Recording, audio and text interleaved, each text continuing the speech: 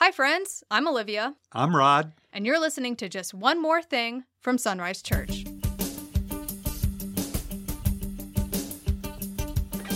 Welcome to another episode of Just One More Thing. As always, if you have any questions or comments or anything that you would like for us to cover, email ask@isunrise.org, and we will be sure to try to answer those questions or cover those comments as best as we can. Today, we are covering the January 8th sermon, Scattered for a Season. This kicked off our series in 1 Peter. And I know you had mentioned to me that 1 Peter was it kind of came to you last minute as far as that this would be the next series that we do. Can you talk a little bit about why you chose to start the year off with this series? Yeah, welcome to a new year. So, I had begun the year, our January 1st sermon was around being not only sheep among wolves, but the concept of being sent from the shepherd. Jesus sends us as sheep among wolves. And so that message got a lot of positive response. And I began asking myself, what kind of encouragement do the sheep need as they live among wolves? And so I'd been toying with other ideas. Hebrews I've been toying with for a couple of years now. And just reading through 1 Peter really solidified this more closely aligns with the situation that we're facing. And I think that's going to develop and unfold. It's a word of hope, a word of encouragement to the sheep who are in places that are culturally very different from what they would have chosen. And I think today we live in a time to where we could never have imagined the culture and the challenges that are out there. How do we address that? How do we, number one, our responsibility to address the culture, but number two, how do we stay sane and confident and hopeful in such an environment? Peter identifies them as exiles. He identifies them as strangers. I think the New American Standard says strangers. The NIV says exiles. Some of your translations say sojourners. It's the idea that we are out of place. It's not home. And that's why I use that illustration about whenever we travel and go to a hotel and we're only there for a short time, do we unpack everything and pack it away and make ourselves at home? Or do we recognize the fact that we're only going to be there a short time? And so what I was trying to, in the message, what I was trying to convey is the temporary nature of our time here. And while we are sent, we are strangers, we are exiles, we are sojourners, I think Peter is conveying that idea. He really wants to set that in their hearts because that will prevent disappointments. When things don't happen the way we think they should happen, we need to remember, I'm a stranger here. I'm an exile here. I'm a sojourner. Because for the readers of this letter, they were Jewish believers. They understood at the emotional level what it was like to be outside of the land. And so this letter is written to people who are outside of the land, but they're in areas that are hostile to anything Jewish or Christian at the time. So with that, a point of clarification perhaps, because there is the option when you know that some place is not your home or that it's temporary, there's an option to be passive, to not engage with anything. So for example, you could have gone to Gordon Conwell and just stayed in the library for 3 months, and you could have not traveled around. You could have stayed in that area and not gone to other states or done weekend trips or engaged with the people like we've spoken about before. But even though it was temporary, you chose to make the most of where you were and engage in that moment. So can you clarify a little bit about what Peter's going for when he talks about them not being of that world? Yeah, that's a great question. I think about, when you ask the question, I'm thinking about the restaurant owners. There were 2 restaurant owners I engaged with, had conversations with. I think on the one hand, what Peter's doing is he's trying to console and encourage the people where they are, that they have not been forgotten, that they're there for a purpose, and that this was God's plan. Peter, in chapter 1, verse 2, the verse we looked at Sunday, used the concept that this was according to God's foreknowledge. And foreknowledge doesn't mean just God knew it was going to happen. That word comes from the idea and concept that there was pre-planning involved. So God pre-planned and knew they would be in this situation. And Peter wants them to be comforted by this fact. On the other hand, Jesus tells us that we are to, quote, occupy until he comes. In Luke 19, verses 12 and 13, he says, "A man of noble birth went to a distant country to have himself appointed king and then to return. So he called 10 of his servants and gave them 10 minas. 'Put this money to work,' he said, 'until I come back.'" Some of your translations say, "Occupy until I come back." In other words, work as the nobleman would work, act as he would act if he were here until I come back. Make a presence known that my influence hasn't left. So on the one hand, I think we do have a responsibility to influence, be salt and light. The Sermon on the Mount, Jesus will highlight that.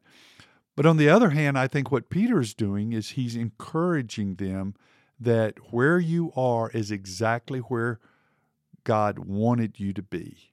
God's got a bigger plan, and you have to trust him for that. But you don't just sit around, twiddle your thumbs, and wait for something to happen.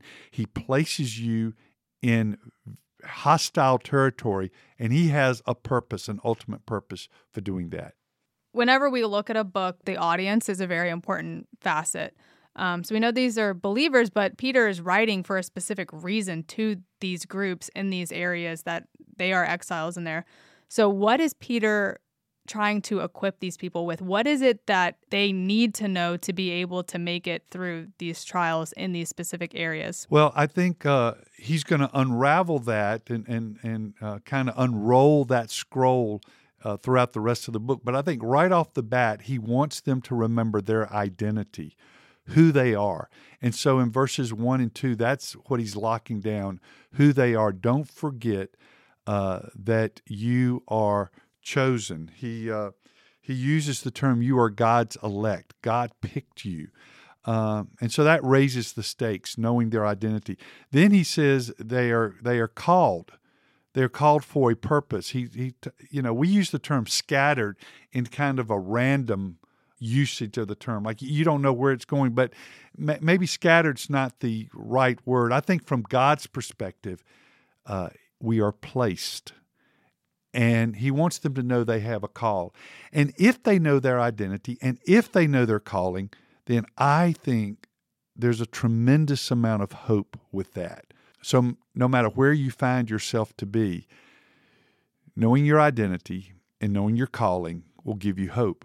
And, it's like I said in the message, we live out our lives based on who we believe that we are and who we believe God is. If we think of ourselves from one perspective or in one light, we will live out our lives in a completely different way than if we think of ourselves from another perspective. And I think that's what he's doing those first few verses. Now, he's going to set that up. One of the things we're going to do is we're going to look at the word or the term salvation and how he means that, which is very different from the way Paul is talking about it.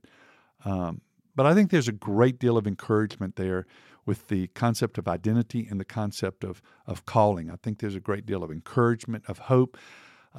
When you're kind of like on your last leg and you want to give up, I think this book encourages you to, hey, just one more day, because he knows we're here.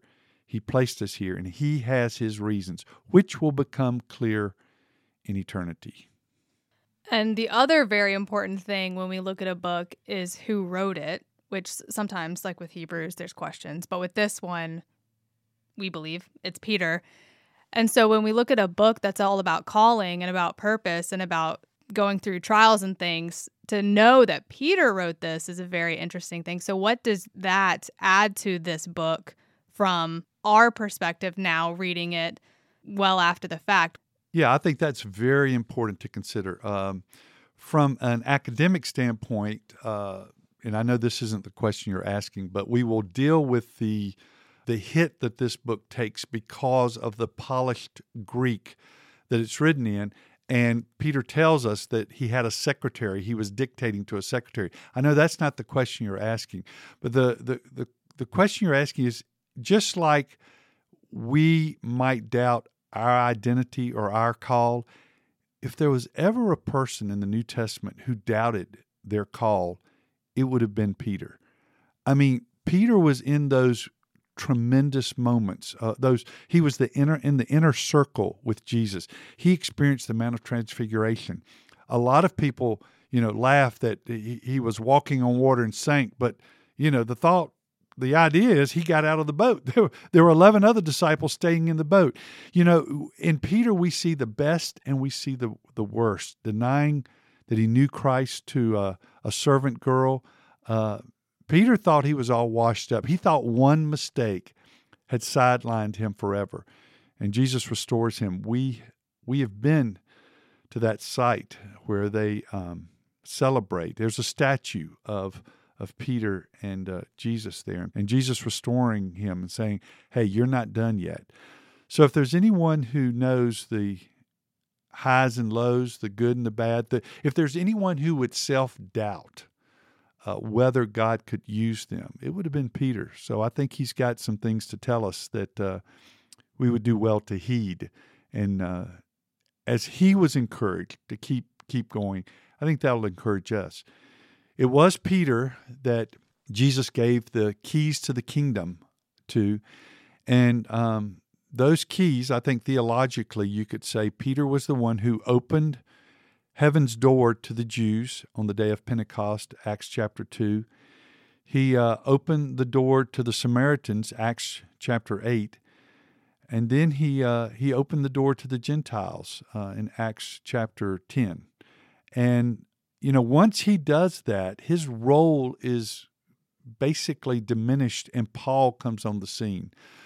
But Peter knows the highs and the lows. He knows the inner circles of what it meant to be with Jesus. I mean, you think about it. On the night that Jesus would end up being betrayed, Peter, instead of praying, fell asleep. So Peter has these embarrassing moments, but he also has these tremendous victories. And I think it's interesting that we're studying a book from somebody who had great seats in God's unfolding drama of redemption. He had a front row seat to all of that. And so he writes with conviction, he writes with an urgency, and he writes with a compassion. He knows where we've been. He sat in our seats before, and so he can deal with us in a very encouraging way. Yeah, this is one of my favorite lesser talked about epistles. So I'm really excited for these coming weeks to dive into this and to hear what questions people might have or what comments and how this book encourages them specifically. So thanks for going through all of that. And thank you all for listening to another episode of Just One More Thing from Sunrise Church.